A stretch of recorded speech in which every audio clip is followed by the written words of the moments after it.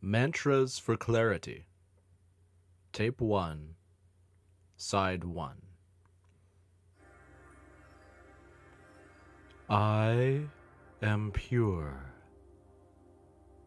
I am a creator of light, standing in the source of my own truth. I shine on the world. It does not touch me.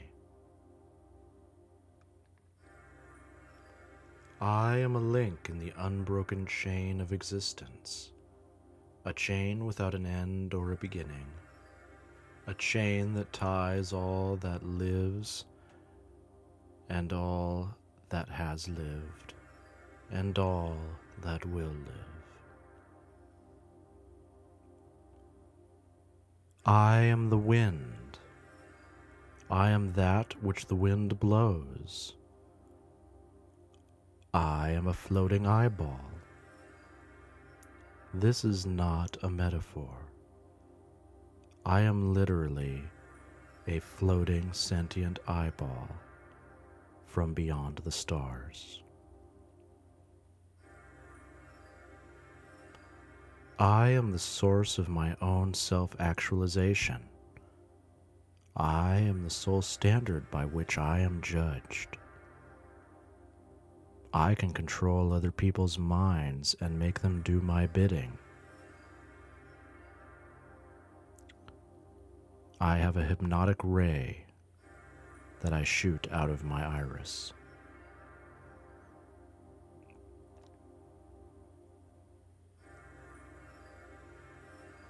The plants which grow do not know in what world they grow into, but still they grow.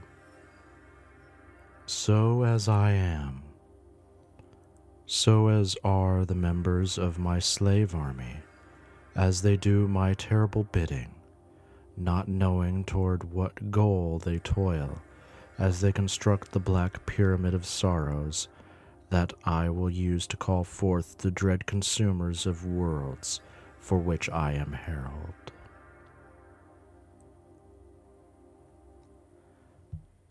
I am pure. I am a creator of light, standing in the source of my own truth.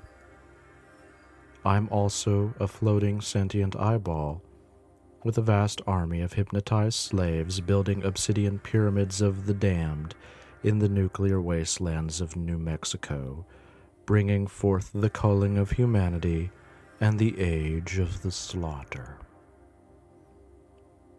I shine on the world. It does not touch me. I am the Post Culture Podcast.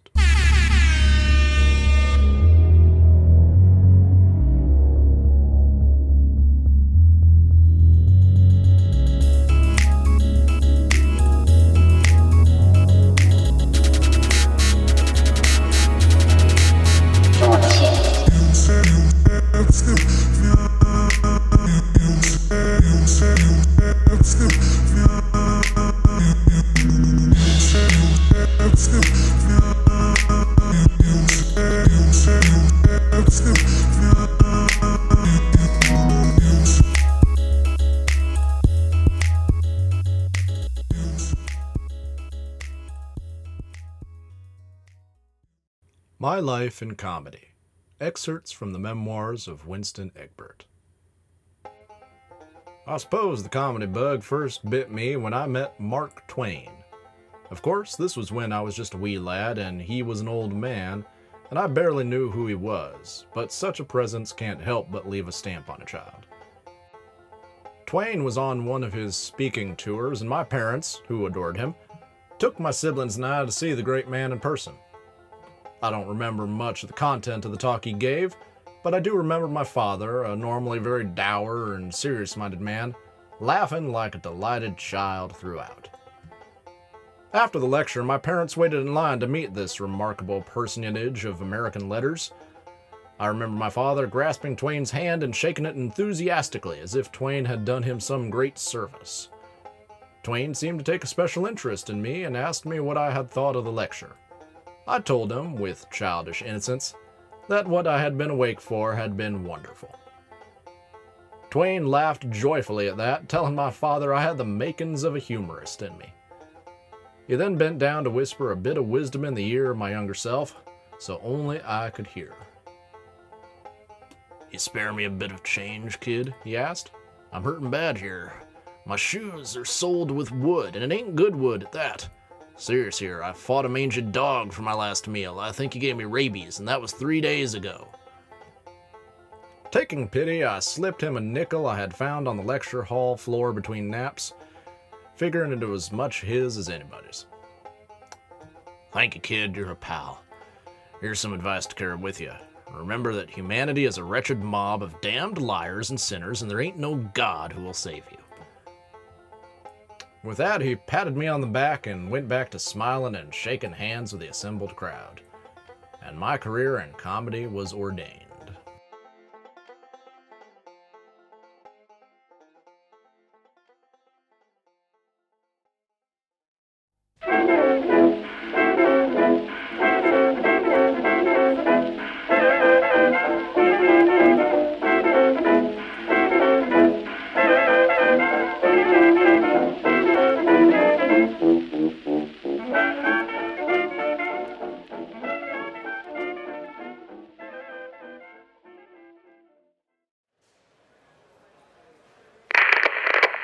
Here's a list of trains departing from this station.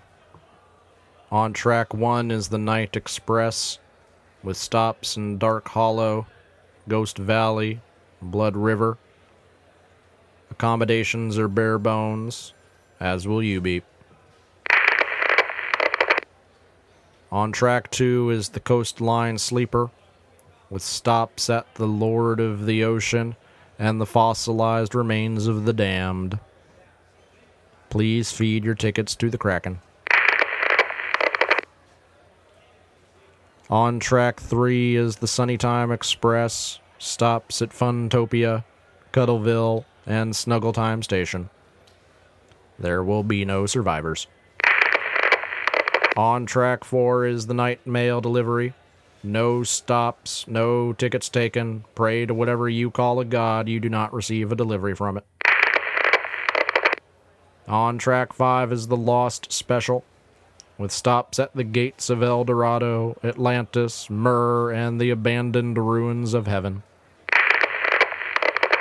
On track 6 is the Final Express, stops at the Blood Pyramids, the Eldritch Empire, and the Jaws of Madness. Luxury accommodations for those who choose to have their eyes removed and replaced with crab claws. That is all.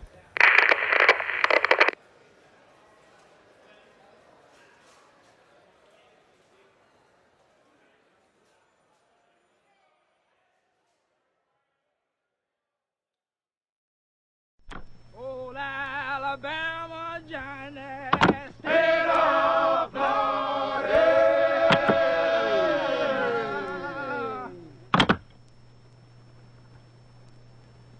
Old Alabama Johnny, state of Florida.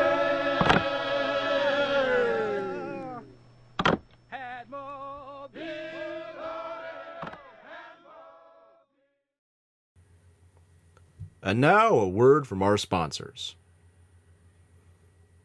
Are you tired, alone, afraid, depressed, sad?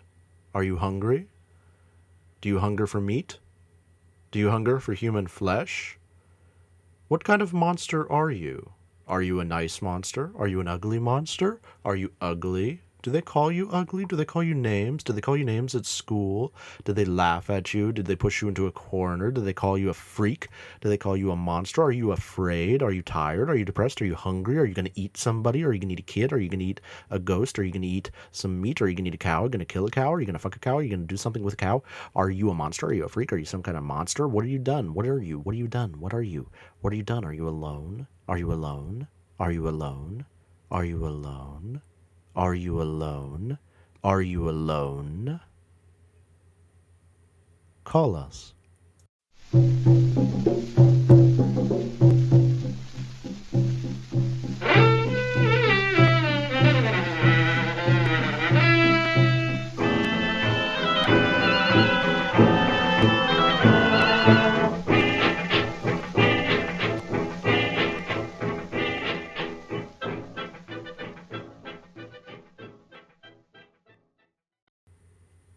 My Life in Comedy.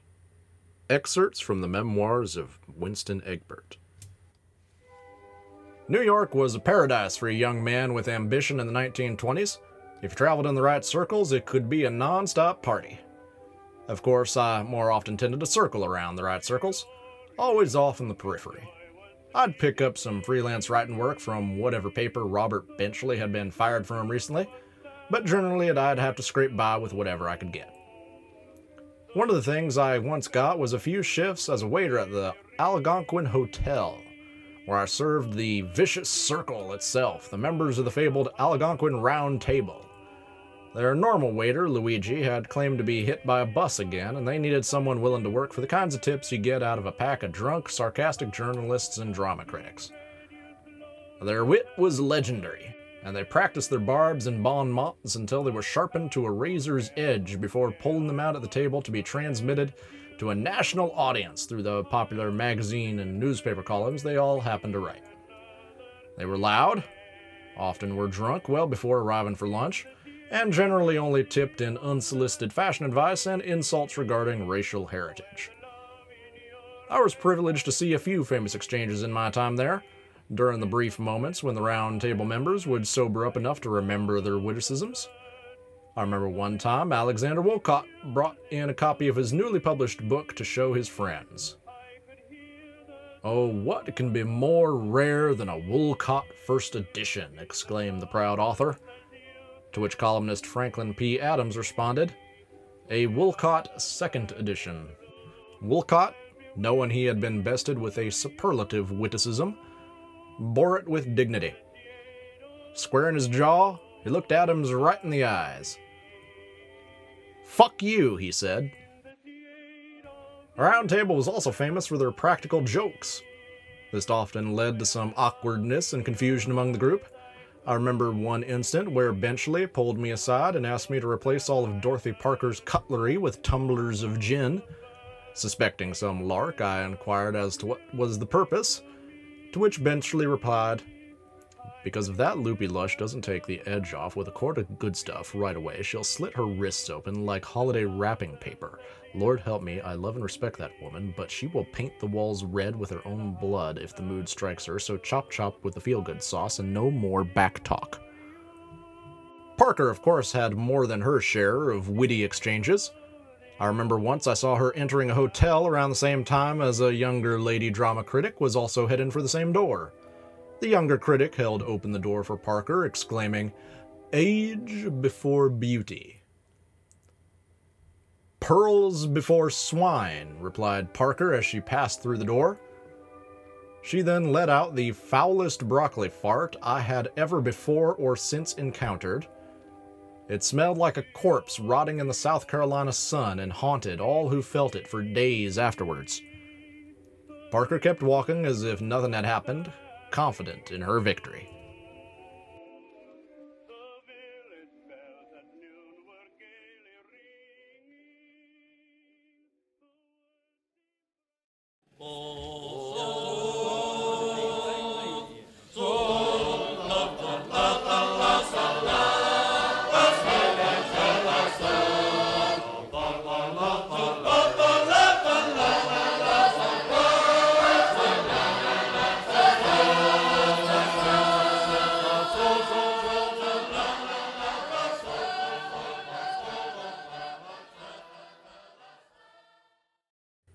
Fatherly advice. Should always stick by your buddies. Fight alongside them through all their troubles. Unless their troubles involve being devoured by a pack of flesh-eating goblins. Then just get the hell out of there, because that shit is just fucked up. If you end up as anything other than the same drunk piece of shit your father is, he will consider you a failure. Sometimes that's just the price of respect. A man who would hit a woman ain't no sort of a man. He's more like some kind of wombat-goat hybrid. That shit's wrong. Women like men with confidence. I also like a man who can do a damn sit-up without blacking out and who has a bank account that doesn't laugh at him every time he checks his balance.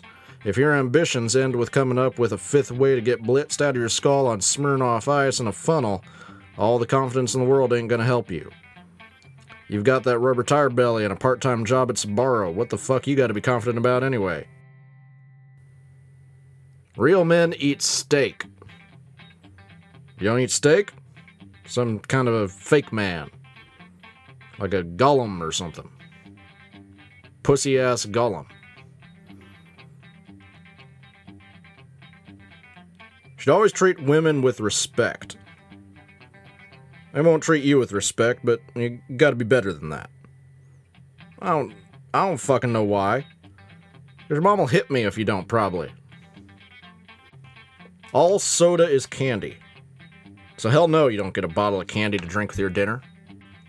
That's why this country's so goddamn fat, because every time someone feels parched, their first thought is to guzzle down a half pint of dessert topping. It's water, milk, or scotch, and I don't care if you're 5 years old, those are your options. Just because someone is different doesn't mean you can't trust them. Unless they're one of those flesh-eating goblins, in which case run that shit over with your car and get the fuck out of there before his buddies show up. You don't want to be around for that shit. What the hell are you drinking, boy? Soy milk?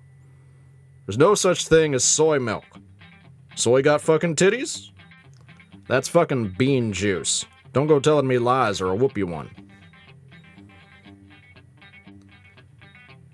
Don't trust anyone who looks down on you for drinking good beer instead of Coors or Bud or some shit. That piss is brewed with crabgrass and cow farts. You drink that shit, it means you're either too poor to buy better or too dumb to know better.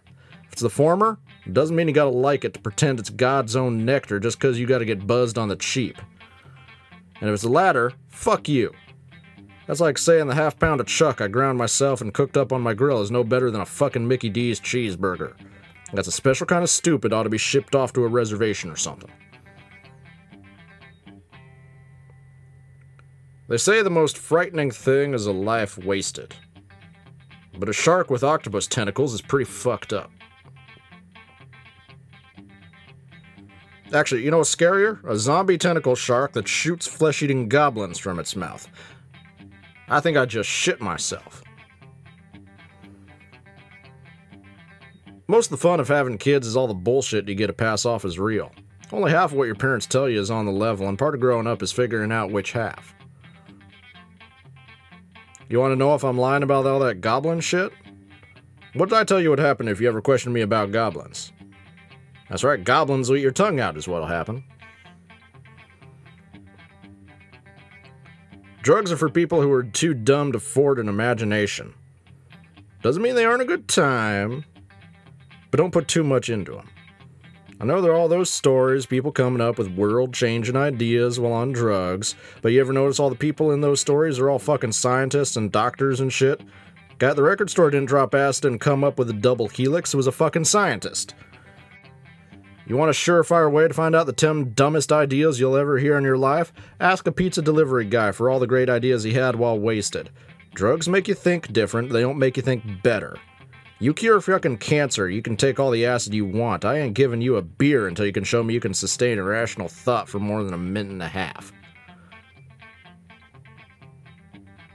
Don't judge people by their jobs. That shit's shallow.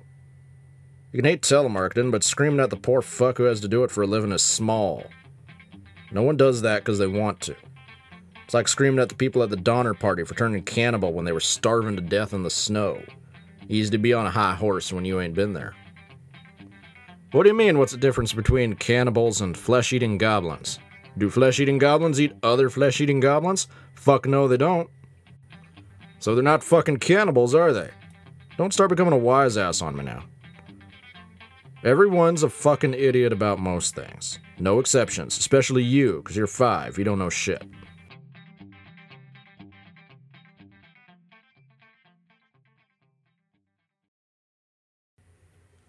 My Life in Comedy. Excerpts from the memoirs of Winston Egbert. In the 1930s, while the rest of the world was groaning under the Great Depression, Hollywood was awash in luxury.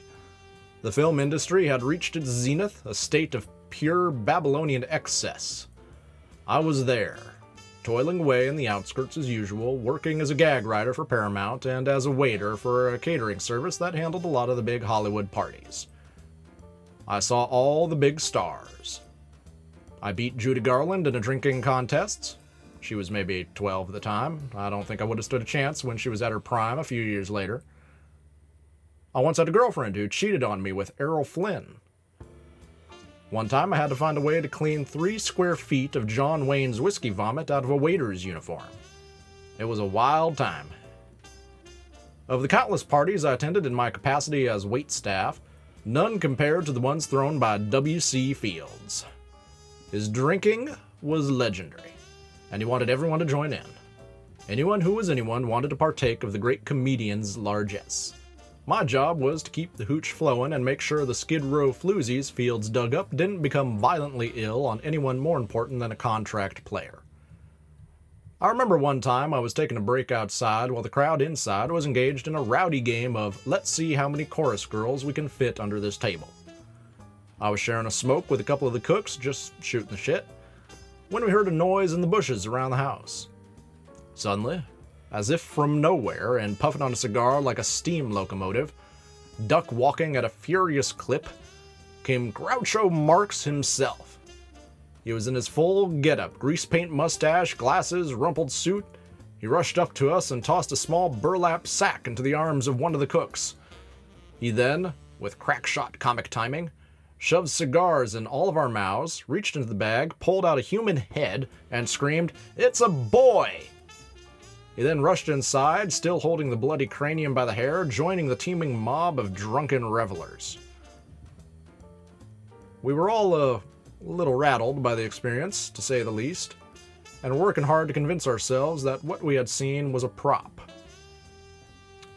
I started to light the cigar when the older of the 2 cooks, more wise in these matters, stopped me and took it from my mouth, tearing it open to show me what was inside. I'll be damned if it wasn't stuffed to the brim with peyote.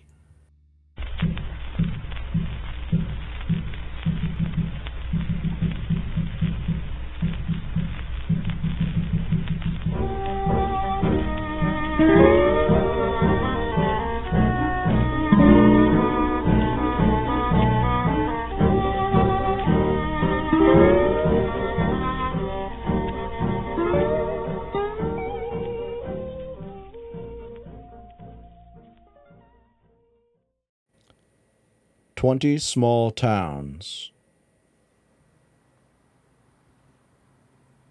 The first small town you pass is empty.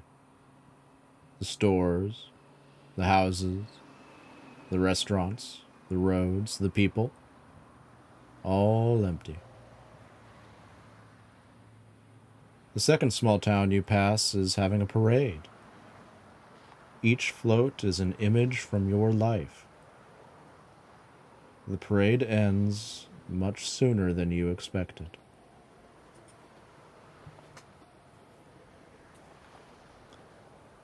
The third small town you pass only exists at night. In daytime, there is no town, just voices. At night, there is a town, but they never speak.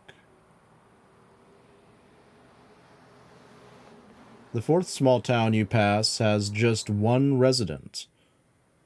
Many homes, many businesses, but only one man. There just happens to be hundreds of him. The fifth small town has many animals. Dogs and cats and goats and sheep and cows and snakes.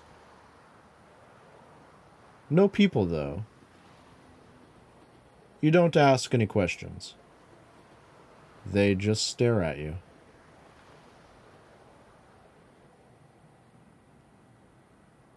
The sixth small town you enter is sunny, clean, well managed. The populace is nice and friendly.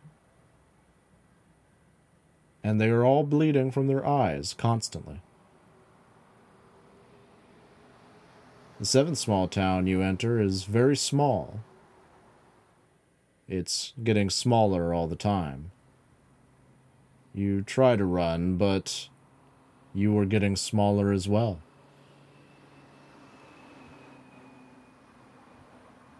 The 8th small town you enter fears one child who wields power over life and death. Violators of the law are carved into SpongeBob shapes. The 9th small town you enter is about to have a witch burning. The sun is shining. Children are playing. Fires lit. The people could not be nicer. The 10th small town you enter has replaced light with shadow, and shadow with light. It glows in darkness, and turns black in the day. The 11th small town you enter is made up of small shrines. People live in them and worship in them. There's one with your name on it. The 12th small town you pass is populated by people with no eyes. They seem to be getting by without any trouble. Very happy people. Keep driving. The 13th small town you pass is very small. Everything is miniature, even the people. You wonder who built it. Then you look behind you. The 14th small town you pass is lush and beautiful. It is growing right out of the ground. Its roots run deep and feed on something. The 15th small town you pass is not a town. You pass it again to be sure. There are people, places, but it isn't a town. How do you leave? The 16th small town you pass is full of nothing, lived in by nobody, and located nowhere.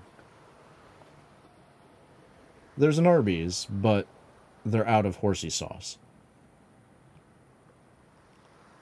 The 17th small town you pass is haunted by people who do not know that they are dead. This is not unique. The 18th small town you pass is falling to pieces, being eaten away by the ravages of time. Also by giant spiders. Those are eating it as well.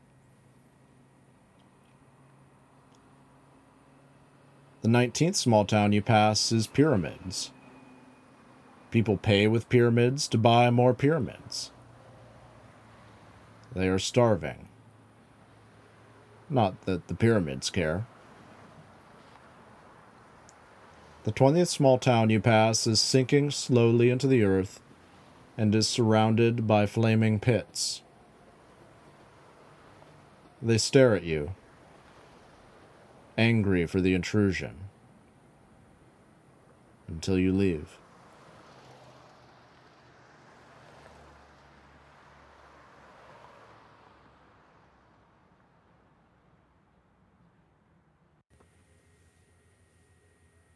And now a word from our sponsors. Do you want to see the world? See the world stripped bare. See it as it truly is. Naked. Trembling. Oh, you just want to fly somewhere. Well, we can help you with that. There are many places to fly to. There are many cities with different sorts of people in them, and different food. You can do that, if that's what you really want. Let us know if you change your mind, though, about stripping the earth to its essence and making it stare us in the eye. Its very soul quaking before us.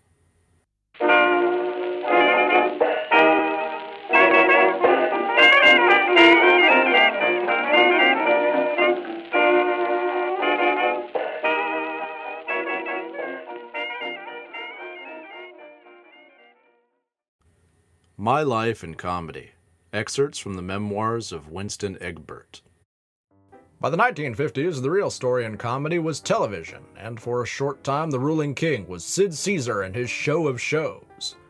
I was there, doing odd jobs around the set and occasionally contributing gags. I think I had a nice little zinger about French accents that almost made it on the air. Anyway, it was a crazy spectacle to be around. The performers were top-notch, and the whole thing had the feeling of a high-wire act during an earthquake. It felt like anything could happen. Tensions ran hot. The writers were pressed like grapes in a vice for as many jokes as they could cram into an episode, and sometimes they would just never stop quipping for fear of losing their edge. Caesar would berate them for more and more funny till all they could write were sketches about really hilarious suicides, each one ending with a wah-wah comedy trombone noise. At one point, I was working as an ashtray for the performers, keeping their cigarettes lit between sketches. I'd be sitting there just off stage, puffing on 3 or 4 king-size Chesterfields, handing them back to the actors whenever they had a free moment. Let's just say my Q zone was cool, fresh, and riddled with malignant tumors. It was while doing this that I lucked into one of those make-or-break moments where you can really step in and be a part of the show. One night, Caesar and Imogene Coca, who normally work great together, were at each other's throats all through rehearsal, and they hadn't worked through it by airtime. It was one of those episodes that felt like it was always on the verge of disaster. The pinnacle of this crisis came when the show went in for its 3rd commercial, just before there had been a sketch about a couple at a nightclub. I don't remember the punchline due to my brain starting to black out from lack of oxygen as I worked to keep a full pack of Virginia Slims lit for the chorus girls. But when Caesar and Coca came off stage, they were fuming. Caesar said Coca had stepped on his lines, and Coca said Caesar had been rushing. Never found out who had been right, as in a fit of anger, Caesar threw a half-pint bottle of gin at one of the stagehands had stashed nearby at Coca's head and cracked her skull open. That wouldn't have been so bad, excepting that she was standing over a flight of stairs at the time, which she proceeded to descend with some force.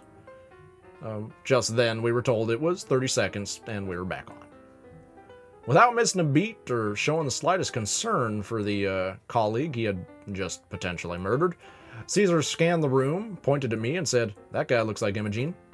And I was stripped and made up for her next part in a flash.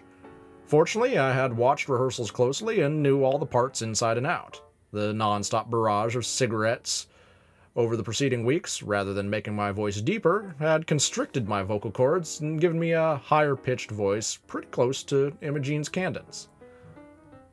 It was a little rough at first, but we got through the rest of the show. I tried not to think too much about what had happened to the original Imogene, and never saw what they did with the body. From then on, everyone just referred to me as Imogene. Even people who had to know for certain I wasn't her. So from then on, I was Imogene Coca. I stayed with Caesar until shows ended, and then struck out on my own. You know most of the story from then on, I'm sure.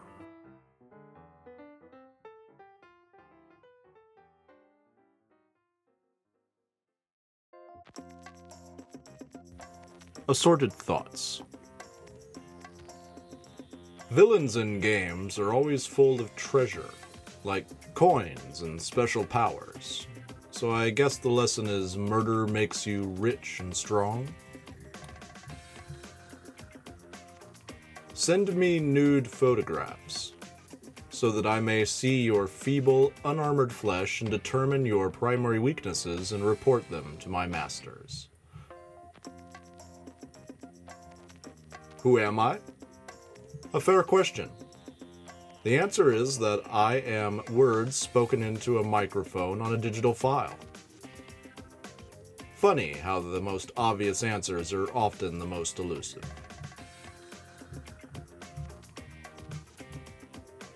Totally normal and sane that as a society we spend ages refining thinner, sharper, and more delicate blades for scraping along our skin.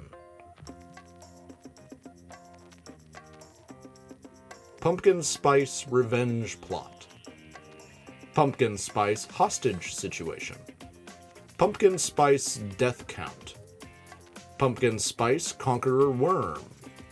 Pumpkin spice blood stains.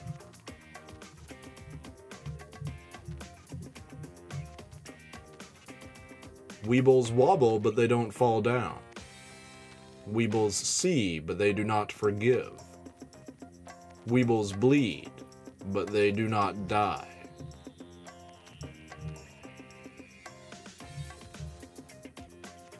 In the back of every Pizza Hut is a hideous golem of uncooked dough, cheese, and grease that defends the store from blood serpents.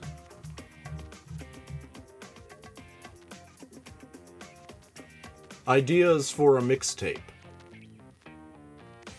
Rustling in the leaves that is not the wind. A car battery dying. A scream cut off with sudden sickening thud. No witnesses. Fall essentials. Skin. Eyes, 3 or more. Hat, sharpened.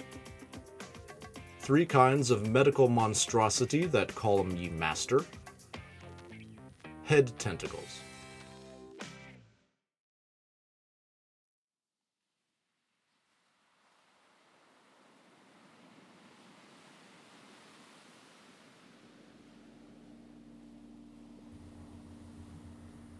Thank you for listening to episode 6 of the Post Culture Podcast, Wendigo Boogaloo.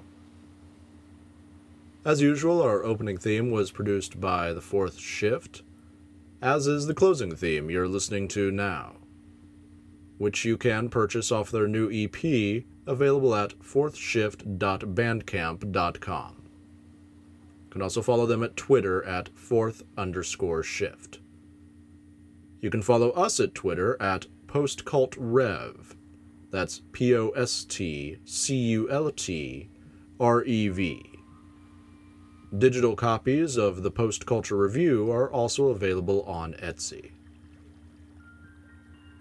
Music heard during this episode included jazz collections by Bix Beiderbecke, Harry Null, and the Paul Whitman Orchestra, as well as a selection from the Alan Lomax collection. Once again, I would like to thank you for listening to the podcast. I would like to thank you for simply being, for being here, for taking up space, for giving our existence a witness.